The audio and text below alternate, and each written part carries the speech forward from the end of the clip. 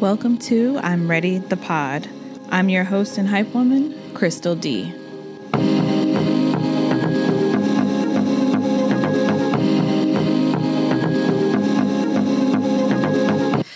It's your girl, Crystal, and I am so excited to embark on this journey with all of you. And I just truly thank you for even wanting to hear what I have to say, what my guests have to say.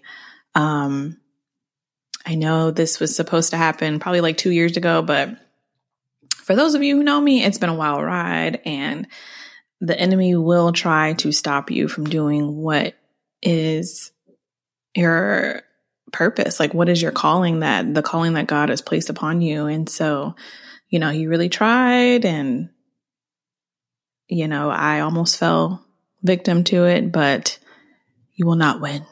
You will not defeat me. Okay.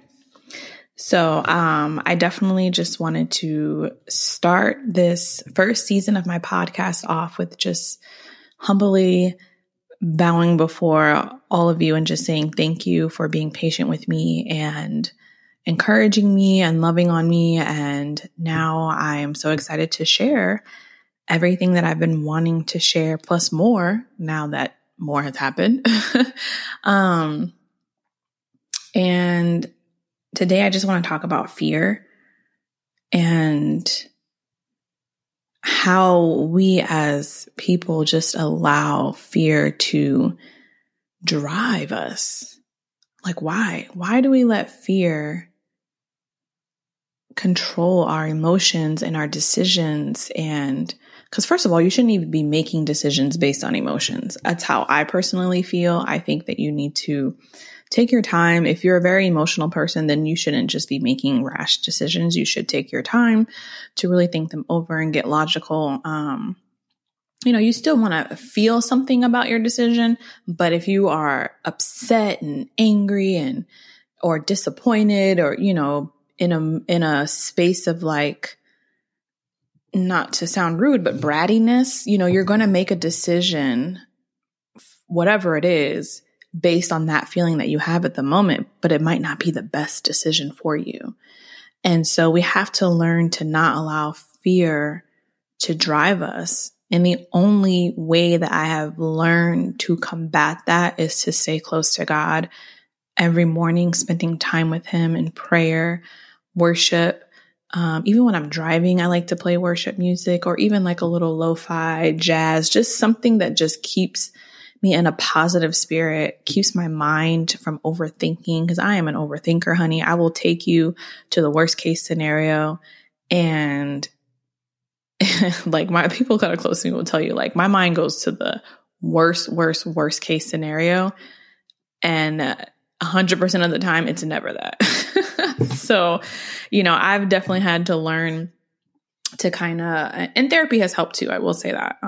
Therapy has definitely helped to teach me how to just kind of switch that thinking, so I can, if when my mind goes to the far left, I immediately tell myself, okay, but what if it's this? And then I put a positive spin on it.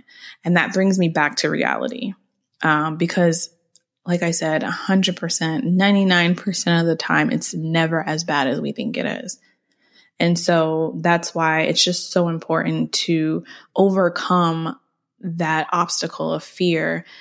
And we may not ever 100% overcome it, but if you know how to work your mind and just control those thoughts and keep them, kind of contained, you'll find that you can get through situations a lot easier and with less anxiety. And because all of that anxiety and fear and emotions, it takes a toll on your body, a physical toll on your body. You will get sick. This is how people get diseases. You get super sick. You can get the flu, whatever. You get a head cold. All of that is just stress eating away, and your body has nowhere else to put it. So it's going to affect your immune system. It's going to cause you to get super sick or super irritable, or, you can go into depression, you can have anxiety. So it's definitely really important to just try to understand your way of thinking and then try to figure out a way to flip it.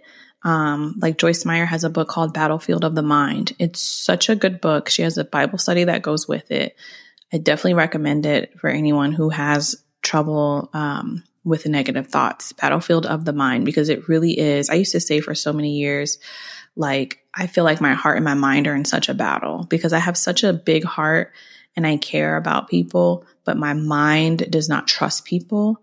And so I'm always thinking they're out to do the worst, but it's like, but I care and I want to help, but I know they're going to screw me over, but I still want to help. So it's like a weird, weird relationship between my heart and my mind, but I'm sure there's others out there that feel the same way. And so right now I just want to encourage others who feel the same way, who struggle with fear of doing anything that they truly want to do in their heart, like their passion. No matter what it is that you want to do it afraid, do it with the fear. It's okay. Let that fear drive you. Let that fear be the force that pushes you forward. Because there are people out there that have been public speakers for years, and they tell you they still get nervous before they hit the stage. So it's okay. It is okay to feel the fear and do it anyways, So I'm just here to be the messenger and tell you that. I did read this quote back in 2020 that I have written in my journal, and I just truly love it because I get it now. Back then I didn't get it, but I wrote it down because I felt like I want to get it one day. And now I get it. And I'm not saying that I'm 100% healed, but I've been through enough therapy. I've prayed and spent so much time with God that I get it. I get it. And it says, an overcomer's perspective is from the top of the mountain instead of at the bottom. When you understand that the greater one lives in you and gives you the power to overcome, you change your standpoint. Like, come on. God is the reason why I am able to overcome. A lot of you don't understand how I'm able to still do what I do, smile, laugh, and live after everything that I've been through. And it's like, because this is God. Like, I don't get it either. Some days I wake up and I'm like, why am I not bawled over in tears, pulling my hair out? But it's God. God is my strength. God is my strength.